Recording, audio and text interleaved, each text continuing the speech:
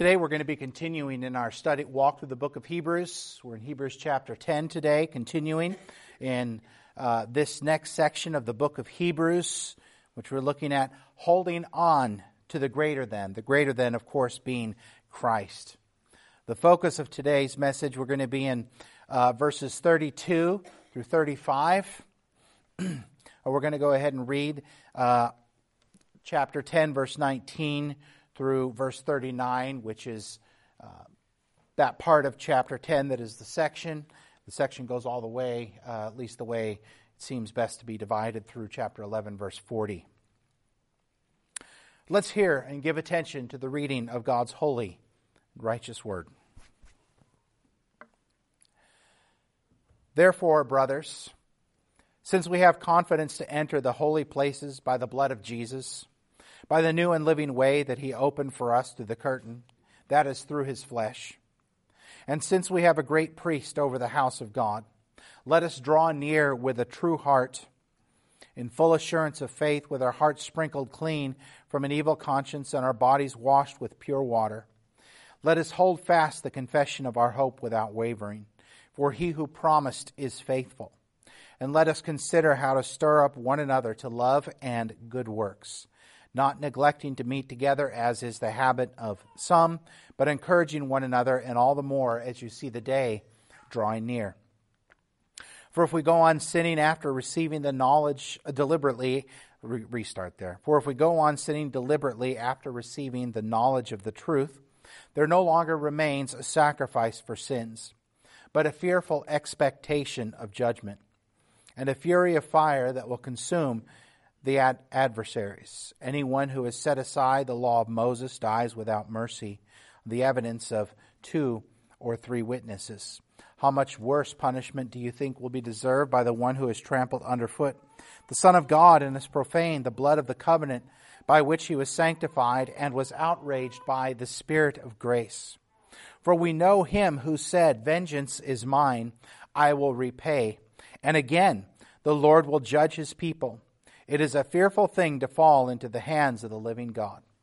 But recall the former days when, after you were enlightened, you endured a hard struggle with sufferings, sometimes being publicly exposed to reproach and affliction, and sometimes being partners with those so treated. For you had compassion on those in prison, and you joyfully accepted the plundering of your property, since you knew that you yourselves had a better possession and an abiding one. Therefore, do not throw away your confidence, which has a great reward. For you have need of endurance, so that when you have done the will of God, you may receive what is promised. For yet a little while, and the coming one will come and will not delay. But my righteous one shall live by faith, and if he shrinks back, my soul has no pleasure in him. But we are not of those who shrink back and are destroyed, but of those who have faith and preserve their souls. Let us pray. Our Father, we have just now heard your holy word, and we ask, O Lord, that we would receive it as such, words from you.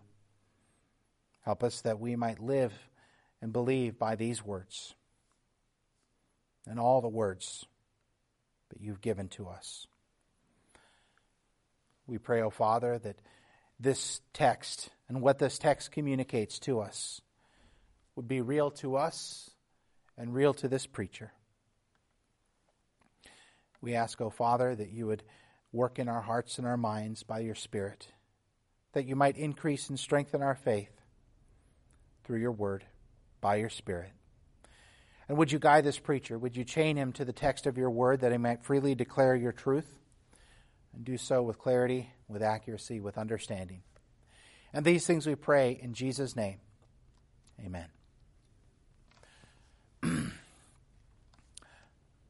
As mentioned some weeks back when we began this section, this particular part of the book is what we might call an application of everything that we've been learning about Christ, the greater than, and how he's the greater than. And it begins with this principal idea of the first order of business is hold on. Hold on to the one who is the greater than.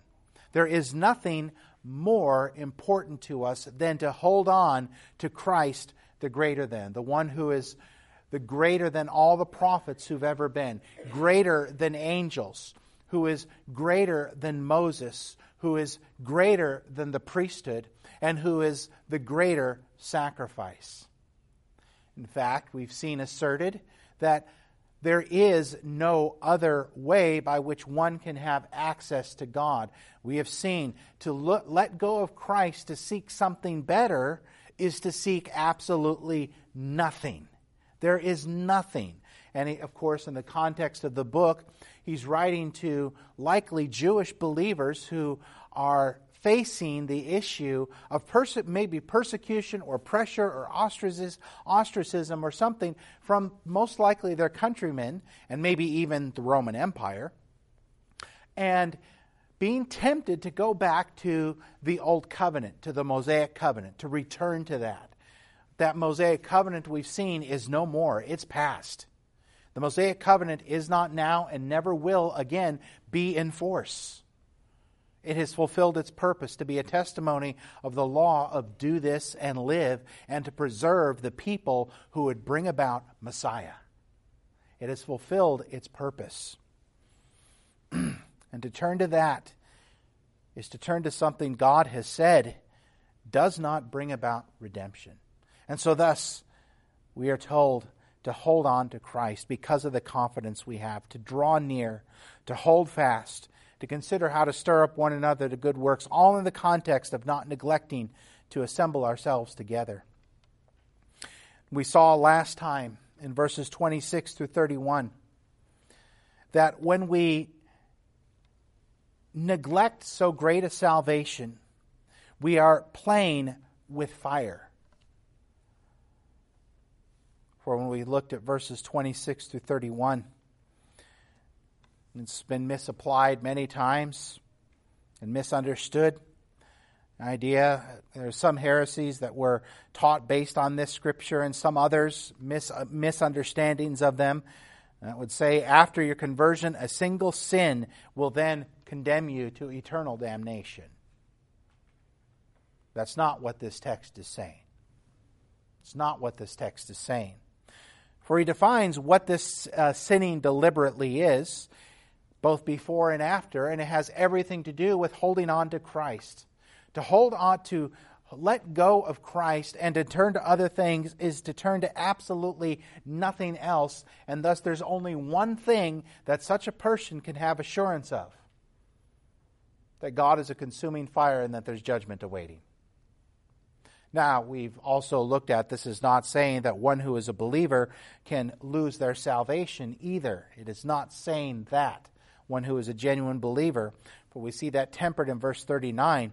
But we are not of those who shrink back and are destroyed, but of those who have faith and preserve their souls. The one who has genuine saving faith, even though he or she may depart for a while, shall be brought to Christ.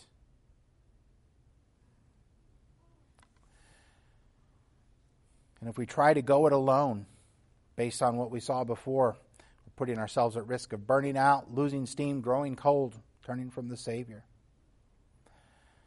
We saw that warning. Holding on to Christ is what we must do. And now we're seeing in our text today a continuation of that, to remember to do the opposite, to hold on to Christ, who is the hope, which is the basis of all of our confidence. And there's two basic exhortations in verses 32 through 35 that I want for us to look at today. Those two exhortations are, first of all, remember. The second one is, don't let go. Remember and don't let go, or don't throw away. So we have a positive exhortation, which is to do something, and then a negative exhortation, which is to not do something. The positive exhortation is to remember something. The negative is to not let go. And we're going to talk about what we're not to let go of and what we are called upon here to remember. Whenever we approach a topic for study, one thing we that I learned growing up, and I think most of us did, is the five W's and an H: who, what, when, where, why, and how. And we have some of those in this text here. We have here when. There's to remember when.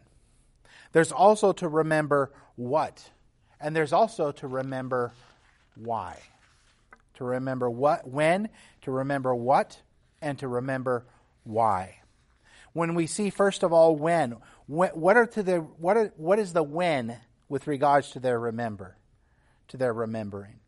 In our conversations, we'll talk with each other, especially some folks who may have had a long-standing relationship and going back and talking with each other, or as some might say, chewing the fat. We'll say, "You remember when?" Well, that's what he's saying here. Remember when. Remember when. And this when is this in verse 32, to remember or recall the former days when after you were enlightened, you endured a hard struggle with suffering. So first of all, the when is after having been enlightened. After the gospel of Christ, and when the gospel of Christ had invaded their consciousness and lives by the work of the Spirit to free them from the law of sin and death. No longer bound to all these sacrifices, no longer needing to engage in the details of the law because that law had passed, and now having the knowledge that there was a true sacrifice that has come, and this true and complete sacrifice has done something that none of those other sacrifices ever could have done, and that's to remove sin. Those sacrifices did not and could not remove sin. We've seen that asserted several times in the book of Hebrews. They testified of a need of forgiveness, and there was a provision in terms of life and the land, but they had to be repeated over and over and over and over and over again. They were of a temporal provision for a covenant that was built around temporal life in the land. These believers, most likely Jewish, had come to know the freedom of the Messiah for whom they've been waiting for ages. At the time of Christ, when he came, there were all sorts of expectations about what Messiah would be. The most common one was that he was going to be a deliverer who would free them from Roman tyranny. Would come and finally give them back their piece of land that they've been wanting. What we might call a social political savior. One to come to revolutionize the society. But that's not what came. What came is one who lived a righteous life that no one else could live.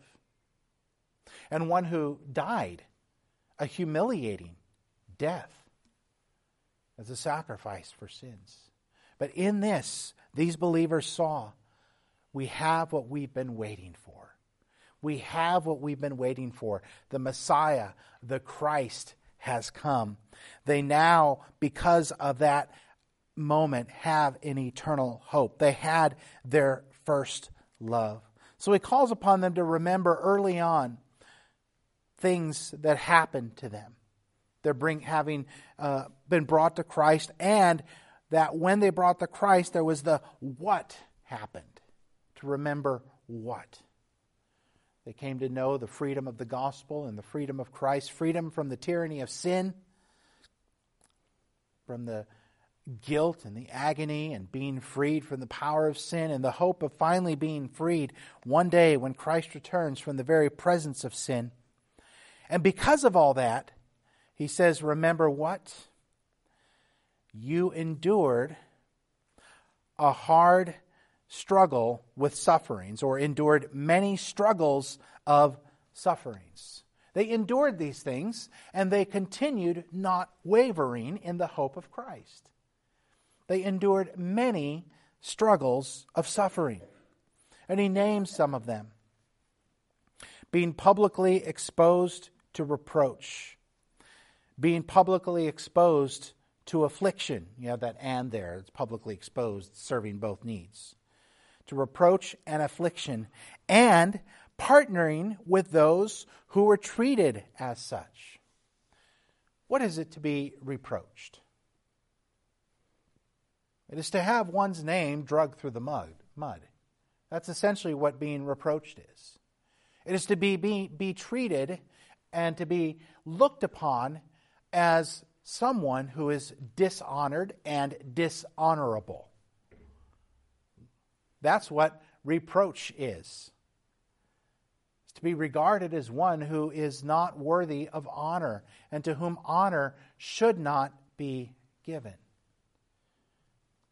They had departed and left and come to Christ, who was considered a false Messiah by many, by the vast majority of folks in Judaism at the time. And they were reproached. Even later on in Christian history, under the rule of Nero, Christians were reproached. By this time, many of the Christians were Gentile. And it was when Nero and others thought of Christianity, they would say, oh, that's the religion of the slaves. Because the a good number of Christians, maybe even a majority, were slaves at that time. They were enslaved. And these slaves were also served as elders in churches, deacons in churches.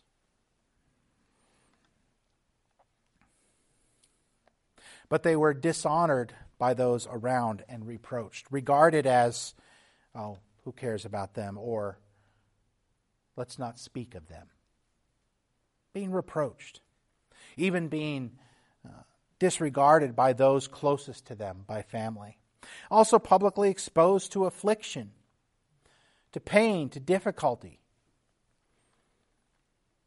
You need to find some of that in just a moment, which we'll look at in just a moment. But not only did they endure themselves reproach and affliction, they also were very willing to partner with those who were so treated. They visited other believers who were in prison. And you may say, well, I visited prisoners before. That's not that big of a thing. But when you're visiting someone who's in prison because they are Christians, because you are helping them, remember, in the first century, when we think of prisons, we have a certain picture. In first century, someone who was imprisoned, if you were to eat, if you were to drink, there had to be someone outside who would bring it to you. And if you were to get basic supplies and clothing, there had to be someone outside who would bring it to you. Believers helped each other in that. But in so doing, they immediately opened themselves up to suspicion, saying, oh, are they one of them? Are they one of them? And maybe drawing the attention of those who would wish for Christians to be imprisoned. And so being associated with other believers, with those who in Christ are experiencing persecution for the sake of righteousness.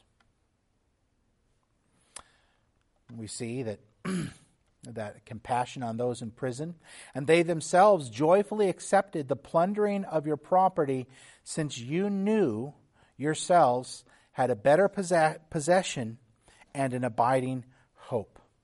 That is, they were willing to and did accept and endured the plundering of their property, such that they were in probably dire poverty.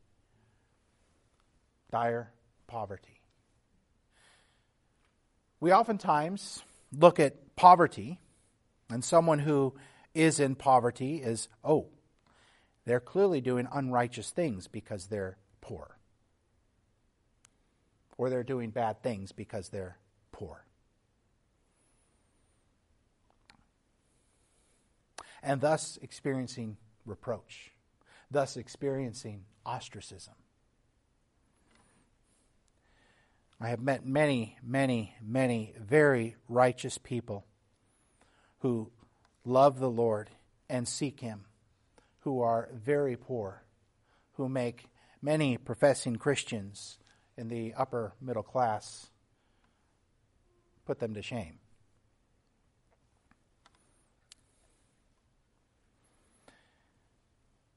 But it's also the other way around too. I've met both. However, they willingly accepted those things. And so that we've seen the when and the what, but now there's the why. Why did they endure such? Why is it that they were willing to endure that? Why is it that when they continued in Christianity, they kept receiving difficulty? Culture might look at them and say, you're insane. After all, is not the definition of insanity doing the same thing over and over again, expecting different results? Why is it that they continued in that? Well, he gives us the why. Since you knew that you yourselves had a better possession and an abiding one. Why is it that they accepted reproach? Why is it that they accepted affliction? Accepting by means of continuing to believe Christ, which was something that was an indirect cause of this. Why is it that they endured the plundering of their property, even accepted the plundering of their property? It's because they had a better possession, an abiding possession. They had something far greater than honor from men, had something far greater than ease of life, had something far greater than health and wealth, had something far greater than status, had something far greater than human influence. They had a possession that's unlike all of those things and many others that can be afforded by men or things that we could cherish in this age. It's a possession that abides. A possession that is not temporal. A possession that does not fade with this age. That abiding possession is eternal life and a new city for which they hope and for which we hope. We've quoted this verse several times in our study of the book of Hebrews. But in Hebrews chapter 13, verse 14, we see that that we don't have a lasting city here for which we wait or to which we look. Rather, the lasting city for which we wait, the one to come, is one that's coming. I'll read that just so we can hear it. For here we have no lasting city, but we seek the city that is to come. They possessed that, had right and title to that, and thus accepted those things. Because that which they were waiting for, and that which we are waiting for, is far greater than all of those things combined. Honor, lack of affliction, ease of life, status, health, freedom.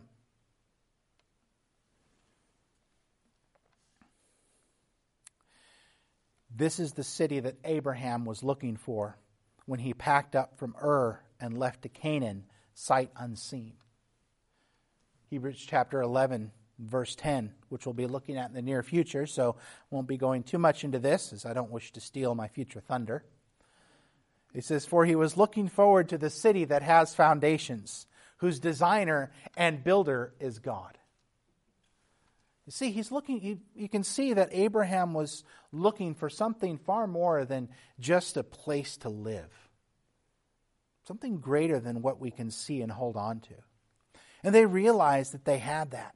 And so thus, from the perspective of what is possessed, from that lasting hope, from that abiding hope, the loss and suffering was mild in comparison to what they were awaiting. It was mild. We oftentimes make much of the many good things that we have. And that's not to say that I don't wish to communicate that having nice things and lack of affliction, those are not evil. I don't want to communicate that. Those are not evil. But they're not necessary. They're not necessary. They're what we call ancillary. That means subordinate. And not to be held on to with such a tight fist. There's only one white knuckle grip to which the book of Hebrews is calling us to. It's the white knuckle grip on Christ by faith. Because of what we have in Christ Jesus. The surety of that lasting city. The surety of what is coming. We're going to talk more about that future outlook in just a moment. But that loss and suffering was mild in comparison to what they were awaiting. They need to remember, as it seems, because based on what we've read, they have neglected or are in danger of neglecting, and thus neglecting this so great a salvation, and thus letting the cares of this world move them to forget that which is waiting for believers in Christ Jesus. Or for it to become something that is kind of a dim, oh yeah, we have that. That should never be an, oh yeah, we have that too. Rather, that should be, we have this. And that defines everything else.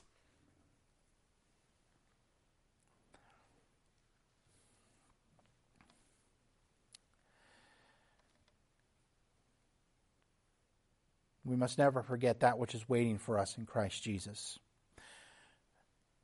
For in so doing, we can exchange an eternal mindset for one fundamentally rooted in preserving what we have in this life, whether it would be riches, whether it would be freedom, whether it would be influence and status.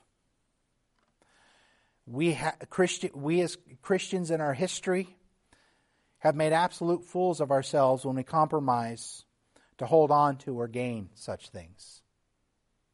And we will so do again if that's what we do. Whether those things would be honor, influence, affluence, or some sort of earthly result that we measure by some sort of metric we can see, our eyes will be taken off of that for which we wait. The hope becomes dim. It goes into the background.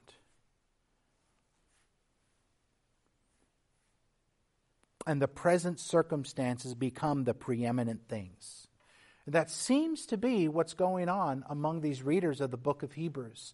They've forgotten that which they've forgotten how they've endured before because that hope was so present for them. And maybe through ease or just through being tired, they're letting their present circumstances become preeminent in their thinking. And thus forgetting the eternal hope. It is then, my brothers and sisters, when we do such, that we are in danger of looking away.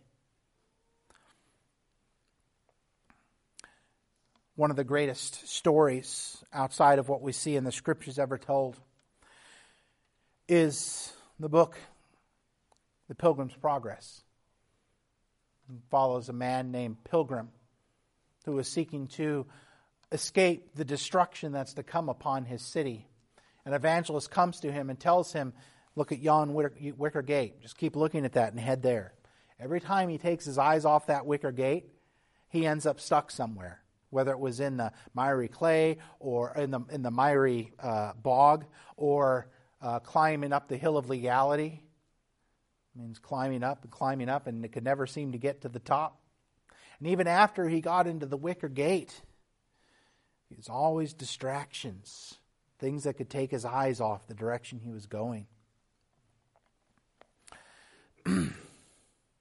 Something we must remember. Little secret I'm going to let us in on.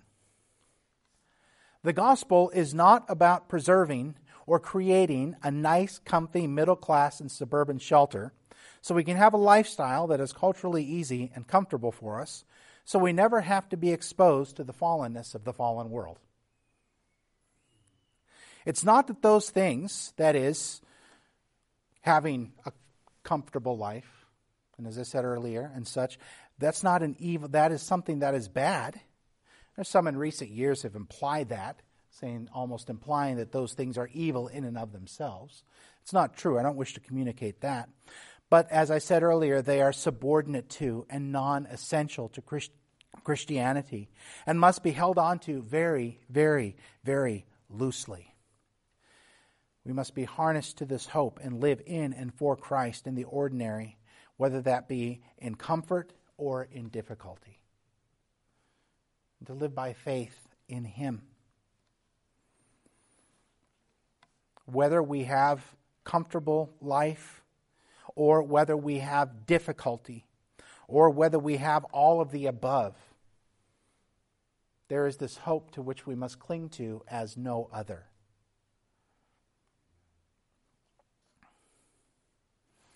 And when I say this, I'm saying we, because it is something I also struggle with, as I imagine you as well. I myself have great concern about the future of even reformed expressions of Christianity in the West. Not because of all the things going on in the culture. That's always happened. But sometimes it seems, in reaction to all the things going around, that we're running around trying to find a way to make a heaven on earth and turning to dangers of false teaching such as theonomy and reconstructionism, and turning the Christian hope into one of a rebuilt and reconstructed worldly kingdom. That's not the Christian hope, my brothers and sisters. And that when we turn that into the Christian hope, history has, and this is not the first time, it's happened over and over again. Whenever we do that, Christianity loses its power because we lose our hope. It's been tried many a time, and it leads and has led each and every time to a neutered Christianity that is no Christianity because the life and death of Christ is robbed of its power by doing things as treating the death of Christ as but an example to follow or a nice story through which we can learn moral examples. The late 18th century, the 1700s.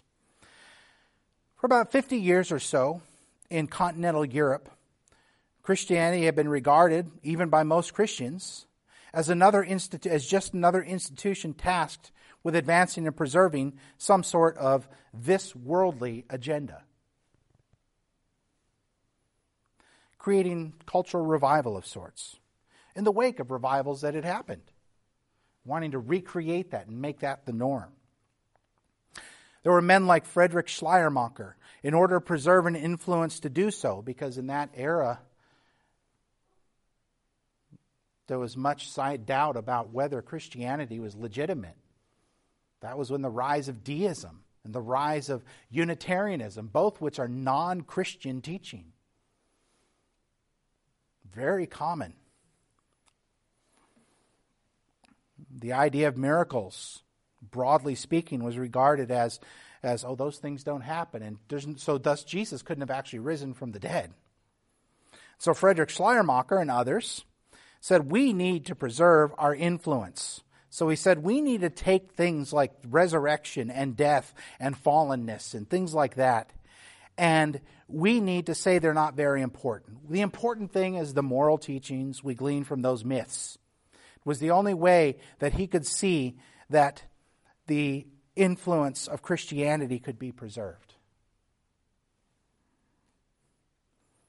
My brothers and sisters, that's a false and powerless gospel. When we make Christianity about this life, that's just an example of an application of that. When we make it about this life, the parables of Jesus make clear that we will leave Christ behind. And history has shown this over and over and over again. We only have any earthly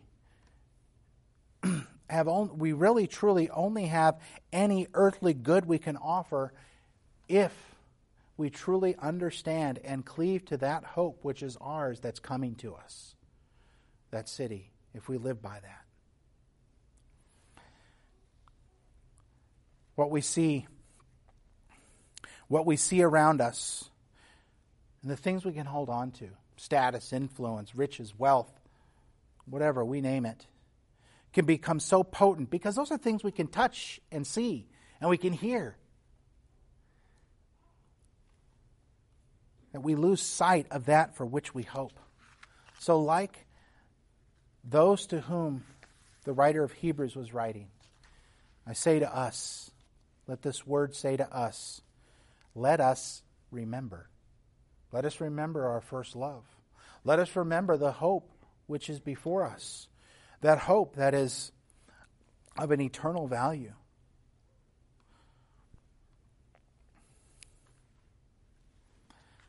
You could also say that being told that we need to remember from this text, to forget the hope is to forget the reason for the hope. The reason for the hope and the reason for which Christ came is because of the depths of our sinfulness.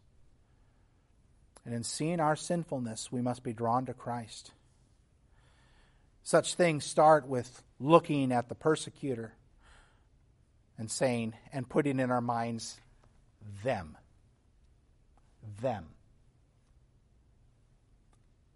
In such a way as to stand over them with a sense of superiority.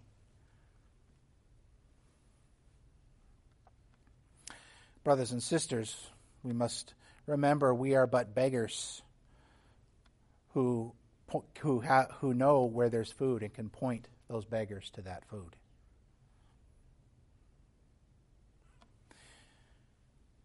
For if we begin standing in superiority, we are beginning to forget. We, each of us, myself included, do that. And in that moment, we are forgetting the reason for our hope and the need for our hope. And so that's the exhortation to remember. Then he has another exhortation, which is to don't throw away your confidence. Do not toss aside. Many of you may have experienced this. I'm sure you have. There's some who are more prone to doing this, like myself, who, in a flurry of deciding he needs to reorganize, goes through and says, I haven't used this in about 6 months or a year or something like that. I don't need it anymore. And then I throw it away. And about 6 months later, forgetting that I threw it away, realize I need that thing and say, where is that thing? And tear through their house looking for the thing. And then my dear wife, who's able to remember things like that, says, you threw it away, dear. You must remember, we cannot throw away our confidence. We always need that confidence. Always need that confidence. The confidence that we shall dwell in the city for which we wait, an eternal and lasting city. Remember in Hebrews chapter 4, verses 14 through 16, we heard about confidence through the language of boldness. Since then, we have a great high priest who has passed through the heavens, Jesus, the Son of God. Let us hold fast our confession. For we do not have a high priest who is unable to sympathize with our weaknesses, but one who in every respect has been tempted as we are, yet without sin. Let us then with confidence draw near to the throne of grace, that we might receive mercy and find grace to help in time of need. What do we see there? He's giving an exhortation here in that particular context of how Jesus is great. Right, he has been asserting Jesus is greater than Moses. He's transitioning to Jesus is greater than the priesthood. And he says we have a great high priest to hold fast our confession, and because of the high priest who sympathizes with our weakness but is without sin, though tempted in every way as we are, he says, let us with confidence draw near to the throne of grace, that we might receive mercy and find grace to help in time of need. How can we presume to go before the throne of God with confidence? There are people I've heard people read this, and they say, that's being awfully presumptuous to say that you have confidence to go before God. Of course, that's looking at it from a particular perspective. That's looking at it from the perspective of, that's the person saying, that's what we call the art of projection. That's someone projecting their own sense of, I don't have what it takes to approach God. Or they're looking at you saying, I know how evil you are. I know the things you do. Why do you think you can approach God with confidence? Well, it's because it's rooted in the one who's the greater than. He is the confidence that we have to approach the throne of grace. Because Christ, the greater than, He is our confidence. And so how is it that we could presume to have confidence to expect the glory of an eternal city in the same way as approaching God? Have that bold confidence to say it's not an if, but it is a when, for in Christ Jesus. Again, I've heard it said, is that not arrogant to say that you have a confident expectation that this is yours? Again, that's assuming something. That's assuming that it's mine because I have qualified for it and I am good enough for it. Not good enough. But it's because Christ is the greater than, and He's qualified us for that confidence. It's rooted in Christ. A confidence that is rooted in I am good enough, where God will just let everybody in, are empty confidences that have nothing to do with what Christ has done for us. The confidence is rooted in Christ and His work for us, and united to Him by faith. Notice what he says, the one He's displeased with in Hebrews 11, verse 37 and following. For yet a little while, and the coming one will come and will not delay. But my righteous shall live by faith. And if he shrinks back, my soul has no pleasure in him. And what is that faith? But it is resting upon and receiving from Christ. But to second Christ to other concerns is to begin letting go and throwing away that confidence. So the how is to believe Christ. It is to believe Christ and to hold on to Him by faith, to rest on Him and no one else for our eternal hope.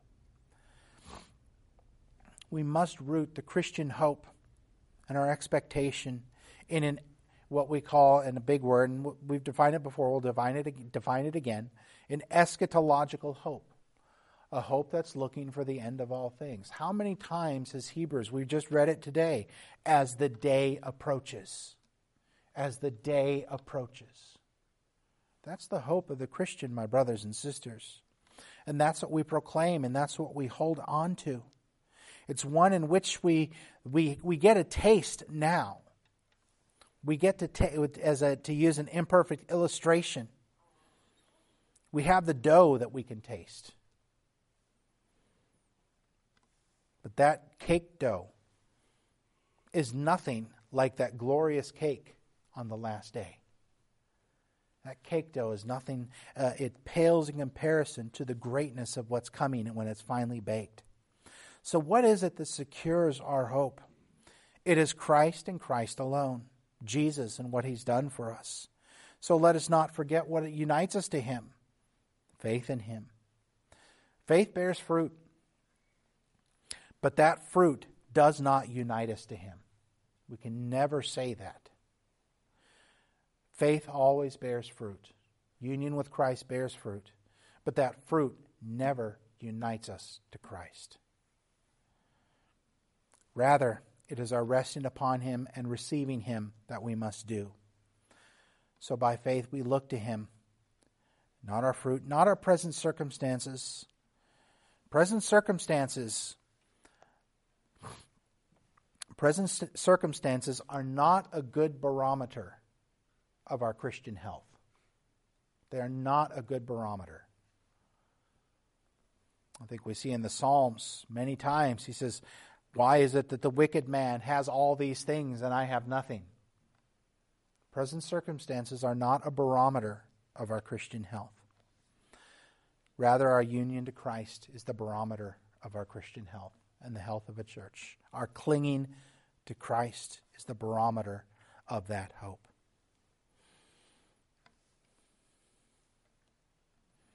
It is true, as we're reading Proverbs, that when we live well and when we trust the Lord and live well, things from a general point of view, we can say will go well for us.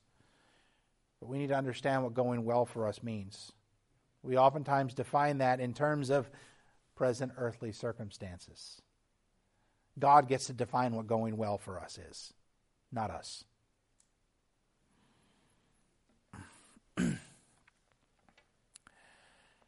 And so, brothers and sisters, in closing,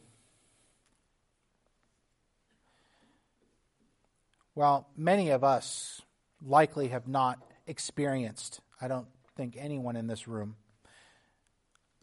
and if I'm wrong, please correct me after service, has experienced what these Hebrew believers experienced early on in their Christian walk in terms of their persecution for the faith.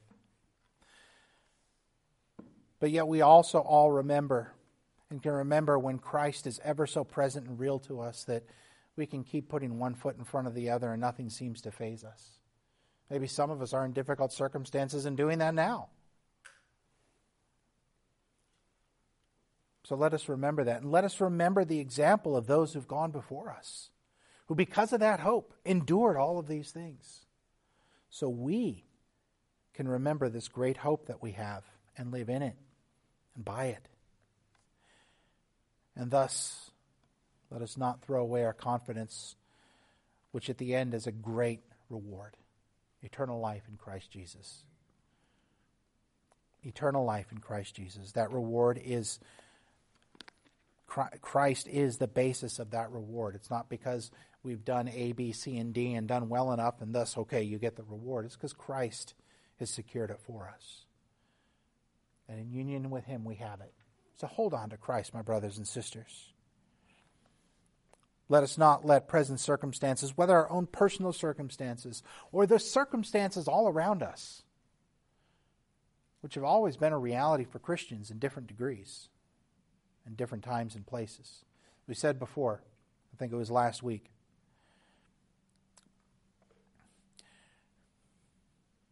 we oftentimes ask, what is the worst what is the worst time the world has ever been in? And each generation will say, my time is the worst time ever.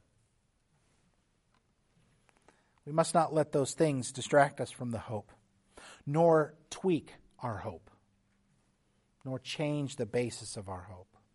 Let us be guided by what He's revealed in His Word and be cling to Christ and Christ alone. Let us pray.